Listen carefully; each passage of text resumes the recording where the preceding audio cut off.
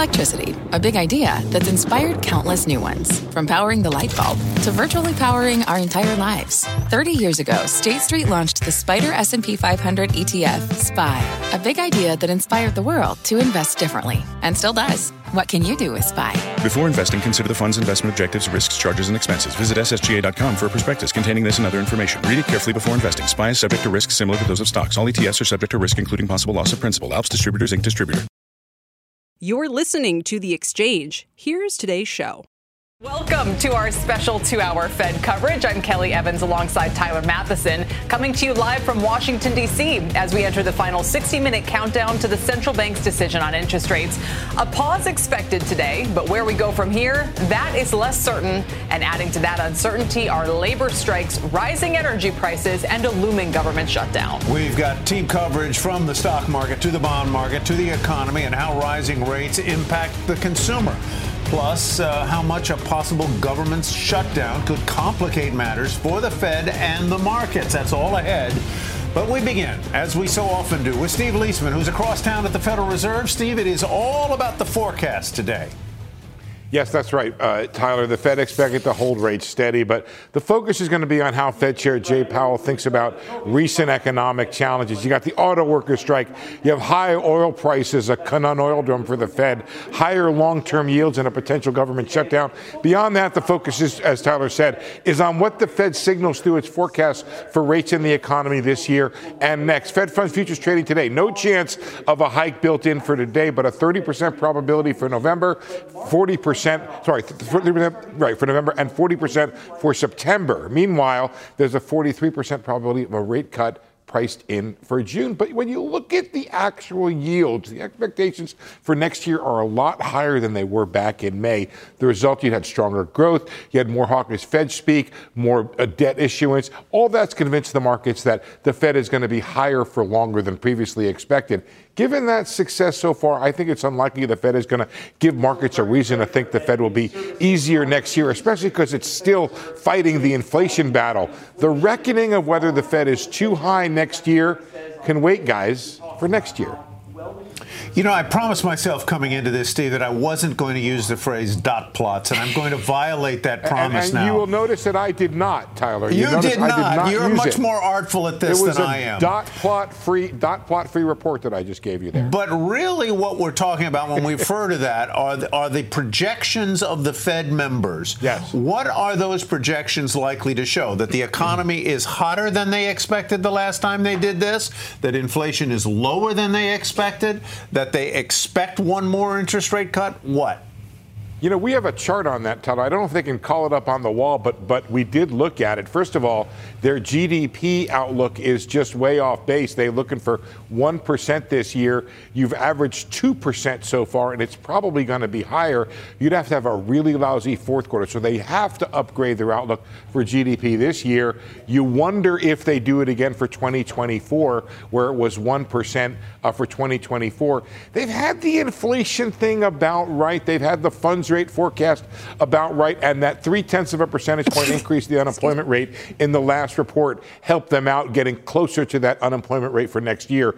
So they may have to tweak a little bit around the edges. The big question is what they do, Tyler, for the funds rate forecast, which they had at 4.6, could go a little higher. I think the line of the day goes to Peter Bookvar, who said, it's not a dot plot, it's a dartboard. Yeah. Something to that effect. Steve, thank you very much. We appreciate it for now. Our Steve Leisman. All right, let's get straight to our first panel now. Opinions are mixed on whether a recession is still in the cards, but they're united, basically, on a rate pause today. Here on set with us is Jamie Cox. He's the managing partner at Harris Financial Group. Good to have you with us. Also joining us is Subhadra Rajappa, head of U.S. rate strategy at Societe Generale, and Mark Zandi, Moody's Analytics chief economist. Mark, I'm going to begin with you because in this panel, I think you are alone in believing with some degree of certainty that the Fed is likely finished raising interest rates for this cycle. Why are you persuaded that that is the case? And how does banking and a possible banking crisis and a possible concern about breaks in commercial real estate figuring in to that hypothesis that the Fed is done? Yeah, indeed. I'm confident. I do a lot of forecasting, Tyler, and some things I'm confident in, some not so much. Here, I'm pretty confident that the Fed has done lots of reasons. Most importantly, inflation is coming in. It's moving in the right direction. All the trend lines look really good here. Obviously, this recent run up in oil prices could be a risk, but barring that, I think inflation will be back to their target more or less by this time next year, and that does not require any more rate hikes by the Fed. Second, the economy's throttling back. Job growth is slowing. Businesses are cutting back hours. And most importantly, the labor market, which is tight, is easing up. Wage growth is moderating, very consistent with their forecast. And then finally, as you point out, the banking system, it's still very fragile. I mean, it's stable because of all the policy response back in March, but it's shaken. The operating environment for the banking system is very poor. And if the Fed keeps on raising interest rates, I think that would do the banking system and the broader economy unnecessarily so, given that inflation is coming in and the economy is moderating. So everything points to no more rate hikes.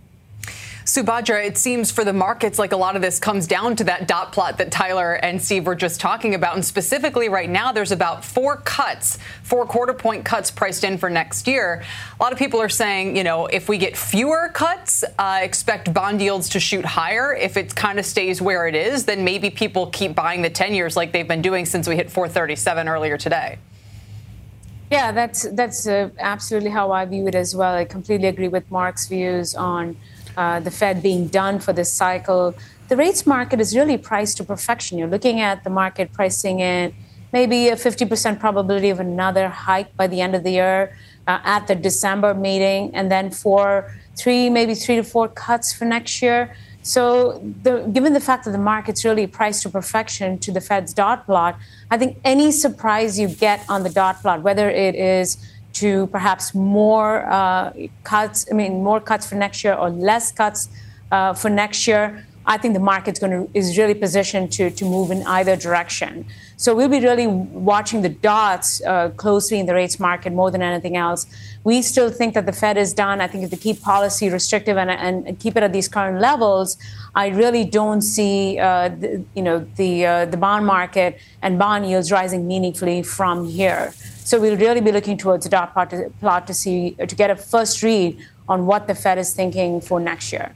Subhadra, you call it a hawkish pause or a pawkish hawes. I'm not sure which it is. But, Jamie, I noted when Mark was chatting there, you were slowly nodding your head. I'm not sure whether that was suggesting agreement or a cat ready to pounce on his arguments. It wasn't the latter, but I will tell you, I've thought, and last time I was here with you guys, that the Fed should have paused earlier than they did. That was June. Yes, June. Not characterize it as a skip, but actually say, full on, we're done.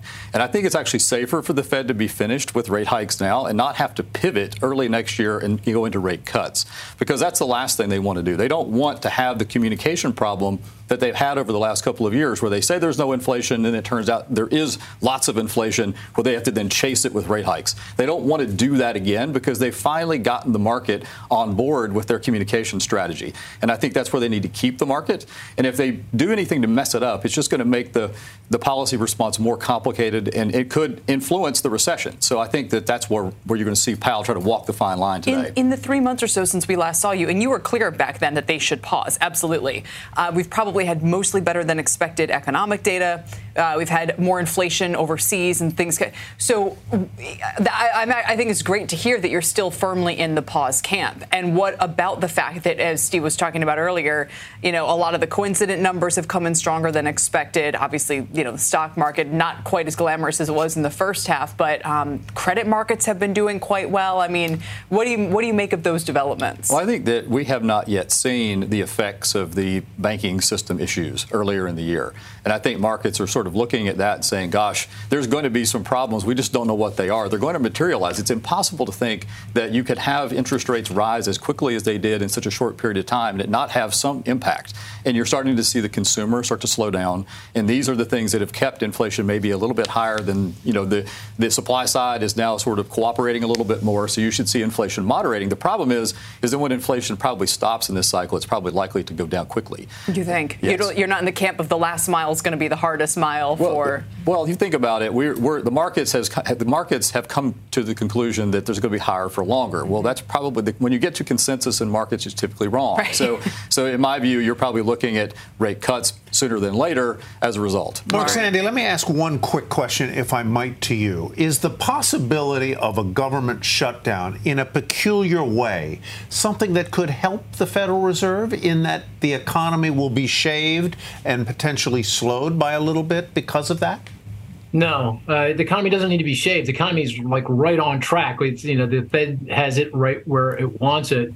So we don't need a government shutdown. I mean, if it's a 2-3 week shutdown, no big deal. But if it extends on a month or 6 weeks, that becomes a problem, and it weighs on growth unnecessarily so. And you've got, Tyler, a bunch of other headwinds to think about here, too. They're going to hit in the fourth quarter. Student loan payments, we talked about that, the UAW strike, the higher oil prices I just mentioned. So, no, we really don't want a government shutdown.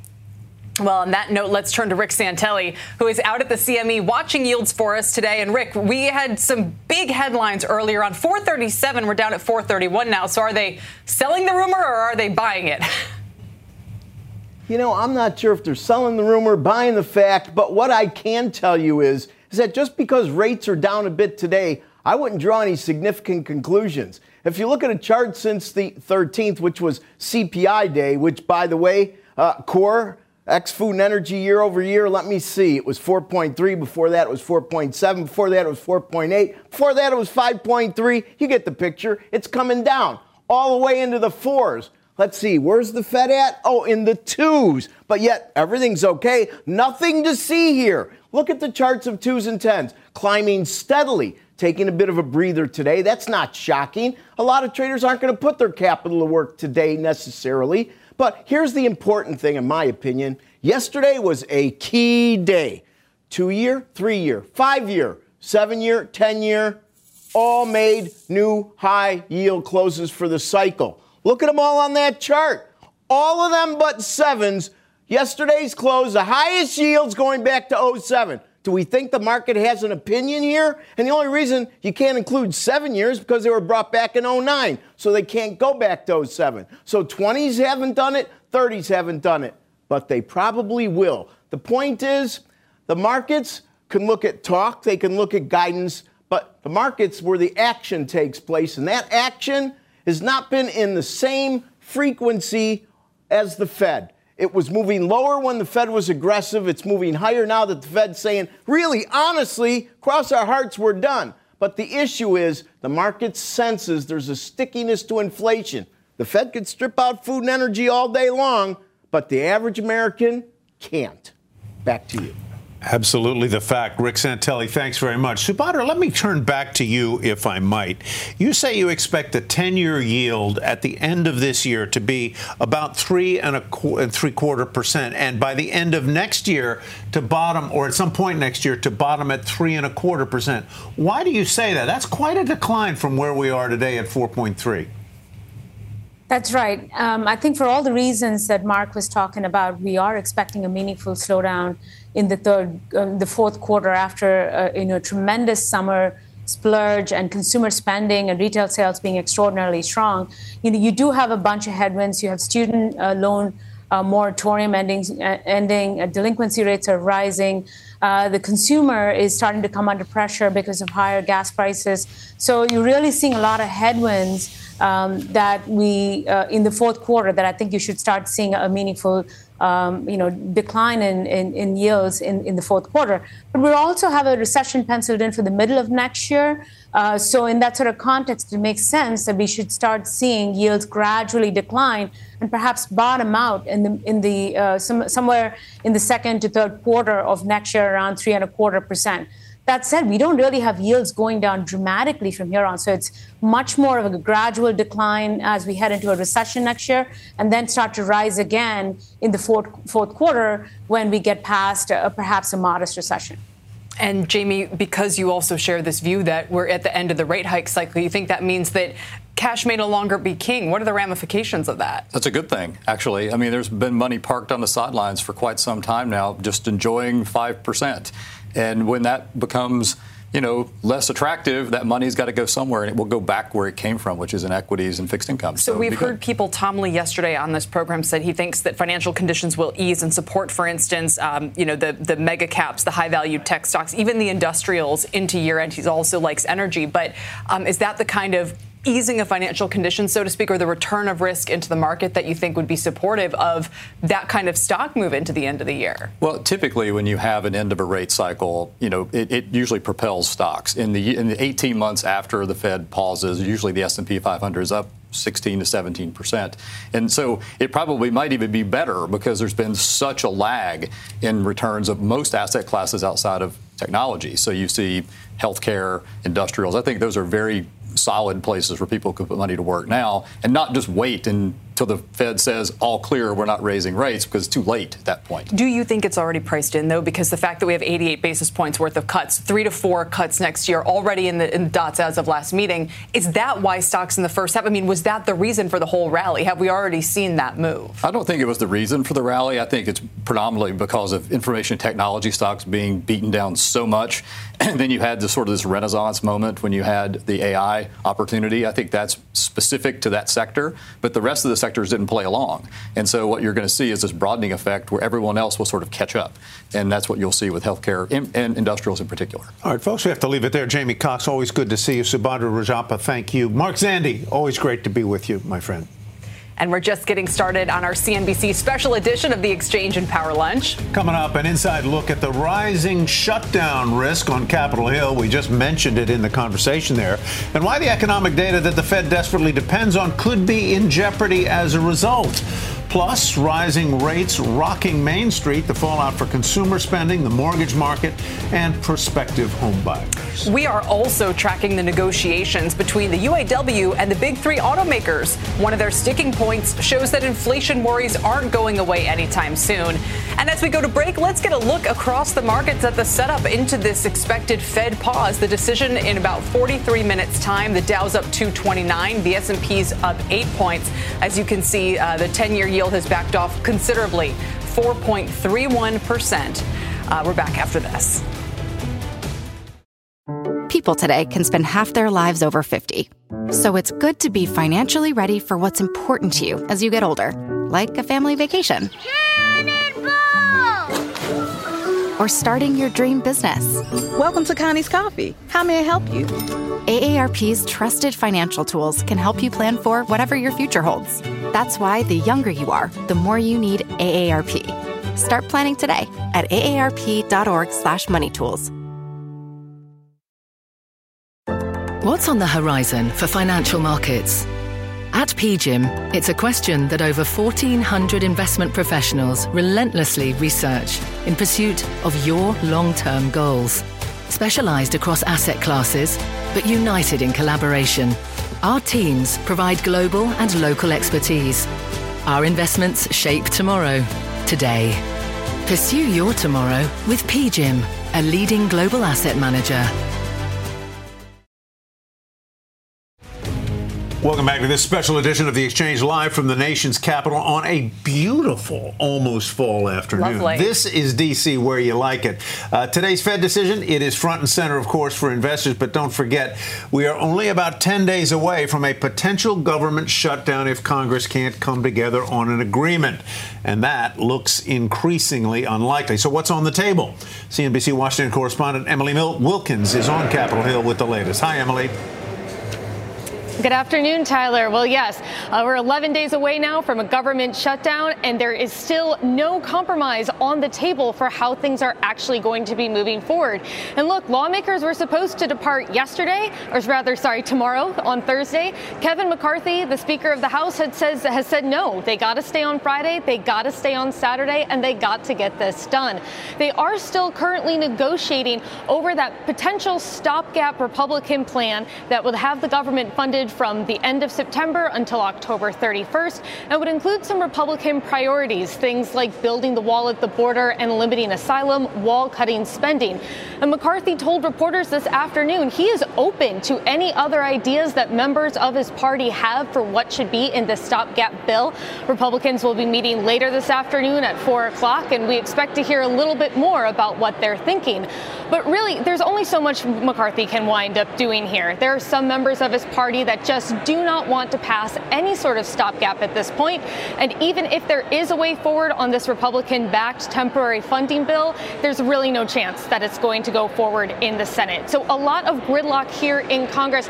But we are seeing some progress on legislation that actually passed a year ago, the CHIPS bill. Today, the Department of Defense came out with an announcement. It's the first funding that's really being allocated from the bill, and it's going to go to 8 regional hubs across the country, $238 million there. And really, it's kind of the first sort of signs of this bill that passed so long ago actually getting out into the economy and beginning to influence things. Tyler? Emily, if I may, I'm glad that you just mentioned that, because on a day when the Federal Reserve is part of its campaign to kind of tame inflation by taking liquidity out of the economy, you're telling us that there's the spigot from Washington is really just getting, maybe not getting started, but consistently heading down the pike here with all of this funding that's about to be doled out. Yeah, remember, it's not just the CHIPS bill. You also have that bipartisan infrastructure bill. You also have that tax plus environmental plus healthcare package. So a lot of things that Congress is doing are actually really now starting to be seen. And Democrats are hoping that that's going to make a political difference for them. But of course, this rollout is going to take a number of years, and it's going to be quite a while before we start seeing the finished product from these bills. All right, Emily, thank you very much. We appreciate that. Emily Indeed. Wilkins. Our next guest warns that a shutdown could trigger an economic data blackout ahead of the Fed's November rate decision, and it would impact 2 of the most important data points for the Fed before their next meeting, the jobs report and the CPI. For more, let's bring in Alec Phillips, chief U.S. political economist at Goldman Sachs Global Investment Research. Good to see you. It's nice to be with you in person. Thanks for having me. Before delving into all of that, can I just bounce off what Emily is saying with the government shutdown? Yep. Small overall economic risk, it seems. But is there anything from, we'll get into the data piece of this in a moment, but anything else that you're watching just from a big picture GDP economy interest rate point of view? So we wrote something recently about what we call the Q4 pothole. So basically, you've got student loans restarting, you've got the auto strike, and then you've got the shutdown. Those 3 things together, we think, takes growth from probably a little bit more than 3% in Q3 to around 1% in Q4. So it's going to be a pretty substantial slowdown.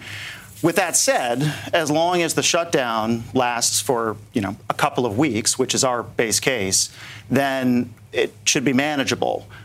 If the shutdown lasts for a long time, then maybe not quite as manageable.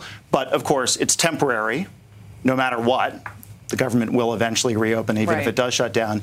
And it's also, fairly predictable. We know it's worth about 0.2 of a point off of growth per week. So you can measure the weeks and you kind of know what you get. Right. And whatever comes out of near-term GDP gets added in the long run. So, again, maybe the most impactful part of this could be the data blackout. And if we have a full government shutdown like we had a decade ago, no reports from Labor Department, from Commerce, that's where we get what was referenced. If it's a partial shutdown, like in 2018, 2019, I think it was, we did still get those reports. But is we got some of them. We got some of them. Yeah. Is there any chance that they would deem these essential work and kind of let them still put out these key reports, do you think? So right now, the BLS has already said, so on the labor side, has already said that they will not be able to put out the reports. So the answer seems clear enough. Now, if the shutdown were to go on and on and on, eventually maybe they would have to revisit that. But of course, the challenge is it's all based on surveys.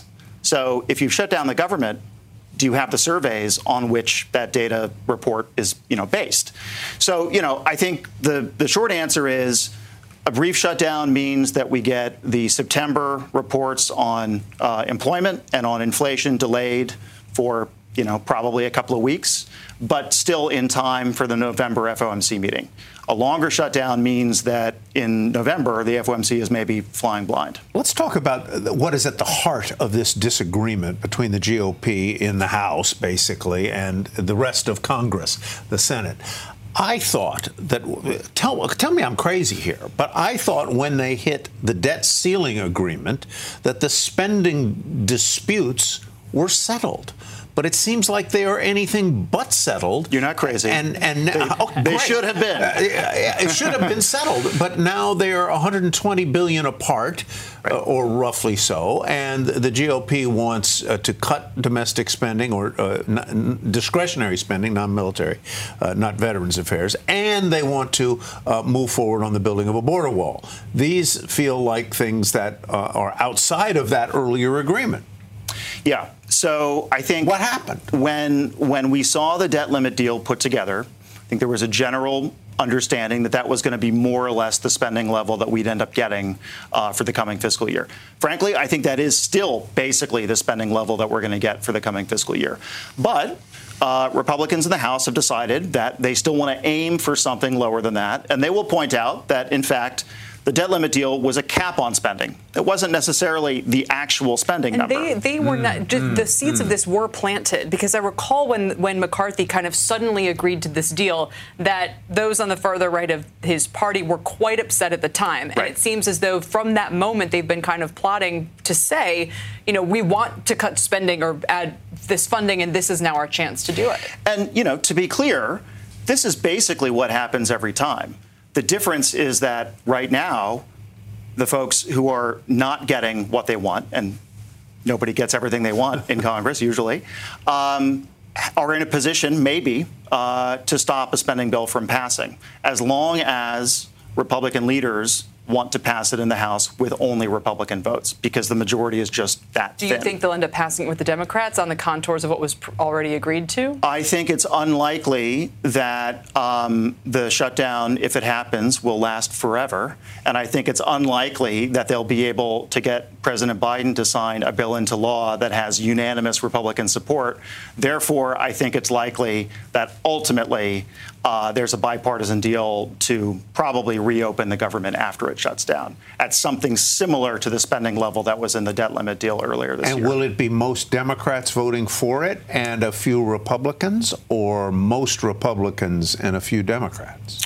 I think if Speaker McCarthy were to get what he probably wants, it would be, a little bit more on the Republican side.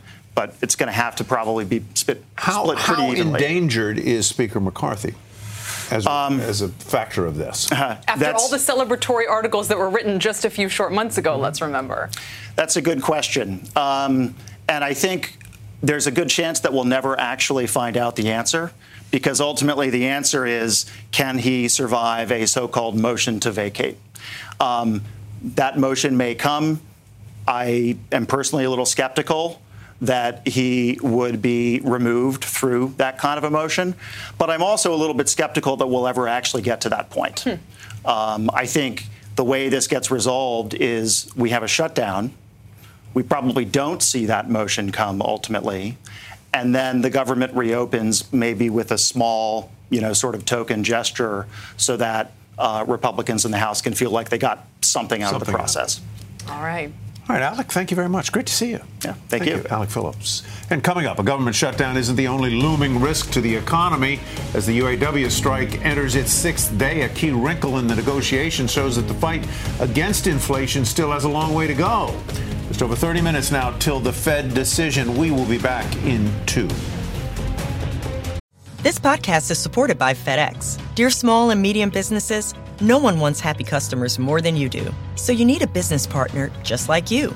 Like FedEx, who understands your passion for serving your customers because they have the same commitment towards you. That's why FedEx offers you picture proof of delivery, packageless and paperless returns, as well as weekend home delivery to 98% of the U.S. on Saturday and 50% on Sunday. See the FedEx service guide for delivery information. What's more, FedEx Ground is faster to more locations than UPS Ground.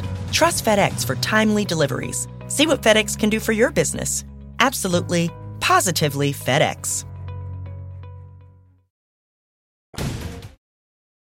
Welcome back. We've got some breaking news on the UAW strike. Let's get straight out to Phil LeBeau with the latest. Phil? Kelly, as expected, General Motors has idled its plant in Fairfax, Kansas. That is just west of Kansas City. That's where they make the Cadillac CT4 as well as the Chevy Malibu. That means that they will be laying off approximately 2,000 workers there. And as you take a look at the latest developments regarding the UAW strike, we will likely see more of these types of layoffs. Stellantis today announcing that it has begun layoffs at some of its facilities, the most notable being in Toledo, where they are laying off 68 people, expect to lay off another 300 at facilities in Kokomo, Indiana. Automakers are pushing back on messaging. We are increasingly hearing from them that the messaging coming from the UAW is misguided and wrong. We'll talk more about that in a bit. Remember, there's a deadline Friday at noon Eastern where the UAW wants to see serious progress towards resolving these issues and getting a contract in place, or else they could announce more layoffs. Let's go through each of these. Stellantis, it's going to be laying off 68 employees in Toledo. They expect to lay off approximately 300 more at their facilities in Kokomo, Indiana. As for General Motors, as you take a look at shares there, I talked about the layoffs happening at its plant in Kansas. The GM president, Mark Royce, out with an op-ed today in the Detroit News saying that there is a flow of misinformation coming from the UAW. Remember, GM is offering a 20% wage hike to the union. And finally, you've got Ford. It has reached a tentative agreement. Ford of Canada reached a tentative agreement with the union up north of the border. Unifor is the name of that union. So now we see what happens with GM and Stellantis. They still need to negotiate with Unifor. Bottom line is this, guys. We are nowhere close to seeing a resolution to this disagreement over a contract between the UAW and the big three automakers. Is there a scenario, Phil, and how likely is it, of a nationwide strike by the UAW against the automakers? Right now, they seem to be targeted shutdowns and targeted shutdowns of factories. It is possible, but they've already said that they plan on these strategic strikes. And the strategy here, Tyler, is essentially them saying, we want to keep the automakers guessing. We're not going to shut them all down at one time. Mm-hmm. And we are, theoretically on Friday at noon, we will hear about another plant, another 2 plants, maybe another 3 plants where they have decided, you know what, we're going to walk off the job there. Doesn't shut down the entire company if you're GM or Ford or Stellantis, but it adds pressure. And that is what the UAW is looking to do here.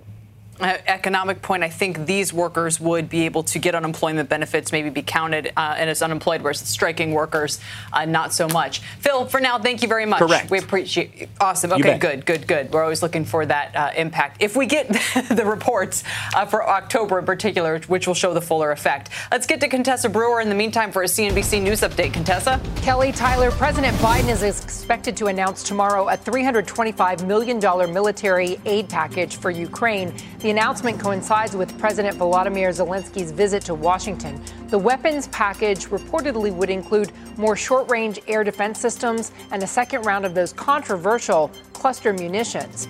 South Korean police are accusing American soldiers of smuggling and distributing synthetic marijuana in the country. 17 soldiers allegedly imported 12 ounces of the drug through the U.S. military's postal service. A detective in the case said all the soldiers were allowed to return to the military base after questioning, but one is being detained within the base. Companies on Facebook and Instagram soon will be able to buy a blue check to get exclusive features and support. Businesses can buy verification for $22 a month on one platform, $35 for both. They'll get added account security features and troubleshooting, and also reportedly would get increased visibility into searchers and the ability to have multiple employees chat with and respond to customers. So that's what's happening on the social platforms. Tyler. All right. Fascinating stuff. Thank you very much, Contessa Brewer. Still ahead, it is no secret that mortgage rates have skyrocketed in the past couple of years as the Fed has raised rates. But if you're still looking to buy a home right now, you will not believe how badly that has hurt your buying power. We've got the shocking number next. Welcome back to our special Fed coverage for this historic day. The historic pace of rate hikes certainly pressuring the consumer. From credit card interest to mortgages, the cost of living has gotten a lot more expensive. And drilling down on housing, the current rate on a fixed 30-year mortgage sitting at 7.3%. 2 years ago, that number was 3.03%. To talk about what those rate rises mean, let's bring in Ted Rossman, Senior Industry Analyst at Bankrate. Ted, welcome. Good to have you with us. So that jump from 3% to above 7%, what does it do to purchasing power for a home buyer? How much does it cut it?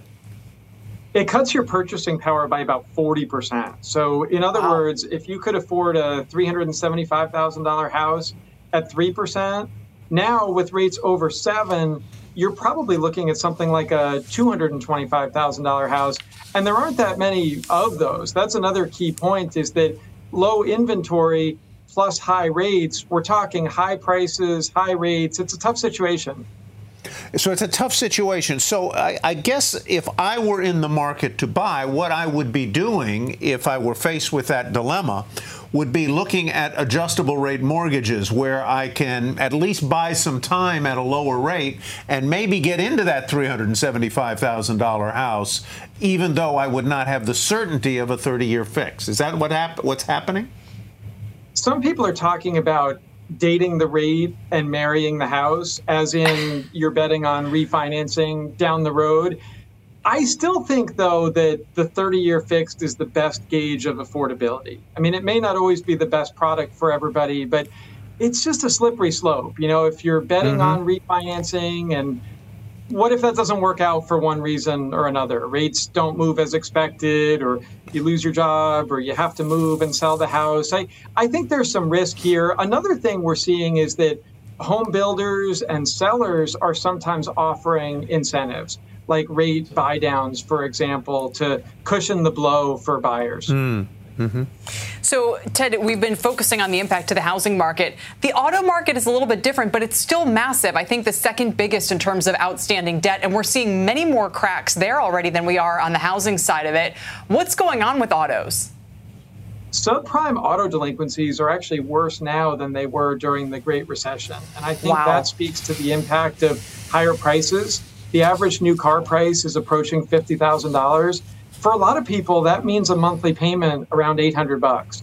And with people getting squeezed by inflation in other areas of their lives, not to mention car-related categories like car insurance, which is way up, gas prices have started to tick up. This is why people are falling behind. It's tough to swing that $800 a month payment. Wow. Can I come back to housing for just a second, Ted, and ask a question?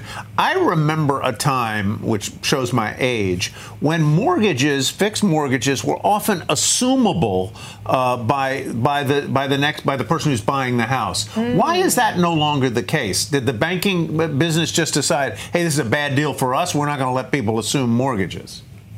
It's actually prohibited on conventional federally backed mortgages. It is allowed in some isolated instances with certain FHA loans and VA loans, but we're talking about a much smaller slice of the market.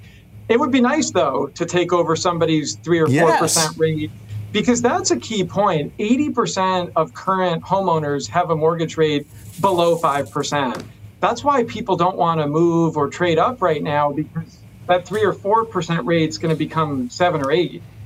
Well, Tyler, you should head out to, there is a company called Roam, R-O-A-M, that was just profiled in the Wall Street Journal that's trying to get the ability for people to do just that. To do that, to assume mortgages. Assumable mortgages. Interesting. Bingo. It's a rather antique thought, but there it is. I think they're joining us on the show tomorrow. In fact, thank you guys. Appreciate that. Cool. Ted, thank you as well. We appreciate your time today, Ted Rossman. And that's the consequences of what happens with the Fed in just a couple of minutes here.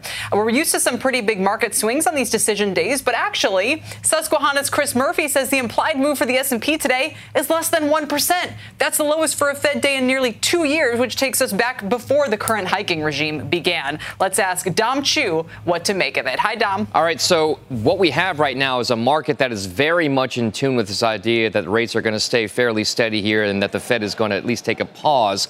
If you look at the Dow Industrials, the S&P, and the NASDAQ, this is the typical wait and see that we are getting ahead of that big Fed rate announcement, and certainly before the press conference from Fed Chair Jay Powell. At the highs of the session, we were up roughly 18 points in the S&P 500, up 5 points at the lows. So generally trying to bounce back from yesterday. 44, 48 year level in the S&P. The Dow Industrials up 0.5%, 180 points, and the composite index for the NASDAQ down about 0.2%, 13,652. Places that we will keep a close eye on with regard to the broader market and what's happening right now. Take a look at some of those Treasury sides of things. You see the Treasury yields for the 10-year note yield specifically drifting slightly lower to 4.32%, a la your conversation right now about housing and rates. If you look at some of the industry-specific moves that we are seeing. Take a look at some of those moves that we're looking at with regard to sectors and whatnot. If you look at those, check out what's happening with crude oil on the energy side of things. Just about flat on the session, 91.15 though, but still near cycle highs here, going all the way back to November of last year. Keep an eye on WTI crude. And then watch some of those stocks and sectors on the move. We always talk about real estate, utilities being more rate specific here. Financials also kind of rate sensitive. Communication services and technology, the laggards here on those higher interest rates, generally speaking. And we'll get a quick check on the IPO with Tyler Kelly. The hot one, Klaviyo today, coming off of its highs of the session so far right now. But ARM Holdings, $53.08 a share. Instacart right now also down. Remember, Instacart priced at just around 30. ARM Holdings at 51. So, again, a little bit of a take back here in some of the profits we've seen. Tyler, I'll send things back over to you. All right, Dom, thank you very much. From student loans to striking auto workers, consumers being pressured on multiple fronts. Brookings institution David Wessel will tell us what that means for the Fed's next move after this quick break. Welcome back to CNBC's special Fed Day show. We're in Washington and just minutes away from the decision on interest rates. Our next guest says he's not expecting a surprise today. We will likely see a pause, but it's what the Fed plans to do moving forward that will be key. Here with us is David Wessel, Senior Fellow in Economic Studies at Brookings. Great to see you again. Good to be with you, Kelly. And this, we mentioned it off the top, but I think we should drill down on it once again. Right now, the market is pricing at about 88 basis points of cuts. Yes, we're talking about the cuts next year because it's for the long end on rates, it really is going to come down to, do they confirm that? Okay, 3 or 4 cuts next year. What if they dial it back to 2? You know, like, and it's, just to throw this in the mix as well, there's been massive shorting amongst the hedge fund community of rates to the point at which regulators are kind of taking notice. So a lot is hinging on what we learned today. So you're absolutely right that there's not much suspense about what they're going to do at 2 o'clock. Takes all the fun out of covering the Fed. It's like covering the World Series when they tell you the score before the game, you know. So everybody is going to be looking at what they say going forward. Last time, there were a number of people seeing rate cuts at the middle of 2024.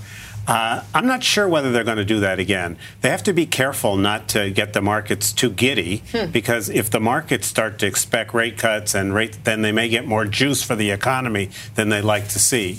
So it's a tough call for them, and a lot of it has to do with what their forecast is, both for inflation and economic growth. No, you're right, and it's exactly what Jamie Cox told us at the beginning of this hour, where he said once they know that the rate hike cycle is over, you start to see yields decline, you start to see people pile. He said cash will no longer be king, people are going to pile back into stocks, you know, financial conditions ease. One of the things that makes this interesting for us who've watched this for a while is there's always been this question about how long are the lags in monetary policy. And I'm sympathetic to the view that the lags are shorter now because they tell you so much, all this forward guidance, the bond market reacts very quickly. So they have to be careful about how they calibrate that when they put their SCP together and what the chairman says. How much, we just put a little comment up there, inflation is cooperating with the Fed. How much? Really? A lot or a little? I think it's cooperating a lot in that it's coming down. That's what they want to see. And people seem to have looked at the last number, and if you thought inflation was coming down, you pointed to the half of the indicators that said it was. And if you didn't think it was coming down, you point to the other one. It was kind of one of those mixed reports. So I think it's cooperating a lot in that all they want to see is it's coming down. What they don't want is unhappy surprises of it going up. Now, the big question is how quick. People don't seem to feel it coming down.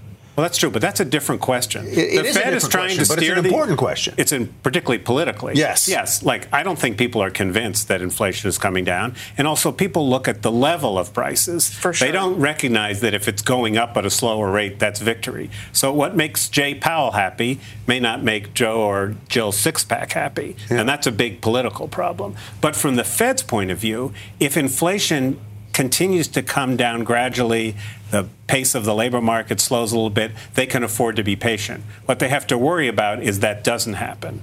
And there's this other wrinkle about oil prices. If oil prices are up, you know, headline inflation is going to go up. And the Fed wants to look through this, but they can't seem like they're not paying attention because, you know, I have to buy gas. I don't buy core. Not to get super wonky about this, but Kelly heavens, not to get super wonky. If only we really focused on nominal GDP, that would help clear up a little bit of the confusion, right? Because the difference between the way that energy and food acts like a tax and maybe it's supply. The point being, nominal GDP was growing at almost 14% at the end of 2021. 14% is an astronomical number. We're down to like 4%. So that just tells you how much potential we could really have for inflation and all the rest of it going forward. So, there are economists who advocate that the Fed should have a nominal GDP target. And I think the counter has been it may be hard to explain to people that and to track. And yes, because GDP gets revised and all that. But I think that part of this is what do you use to steer the economy? And you want to look at things like nominal GDP. And then how do you communicate with the people and the markets? And I think where the Fed has been successful in holding down inflation expectations is by suggesting they have a lot of resolve to keep inflation coming down. And in a sense, we're in an inflation targeting regime now. They don't talk about it that way, but that's what they're really doing. Haven't we always been, or? No, and when you and I started covering this stuff, people weren't so sophisticated about inflation expectations. There was a lot of M2, and well, maybe not when you started. Right. No, the people who still want M2 to come back. Yeah. Odds of a soft landing, high, low. What do you say? I think they're high. High. Yeah. It'll be one of the rare times. It will, but look, I think things are breaking the right way. I'm not sure. I'm not confident. I wouldn't. If I were the Fed, I wouldn't bet on it. But compared to where I was 6 or 9 months ago, I think it's much more likely. David, thanks very much. Always great to see you. Good to see you. One of the treats of coming down here. David Wessels with Brookings. We are about 6 minutes away from the Fed decision and about 40 minutes from the chair's press conference. Our team coverage picks back up after this quick break.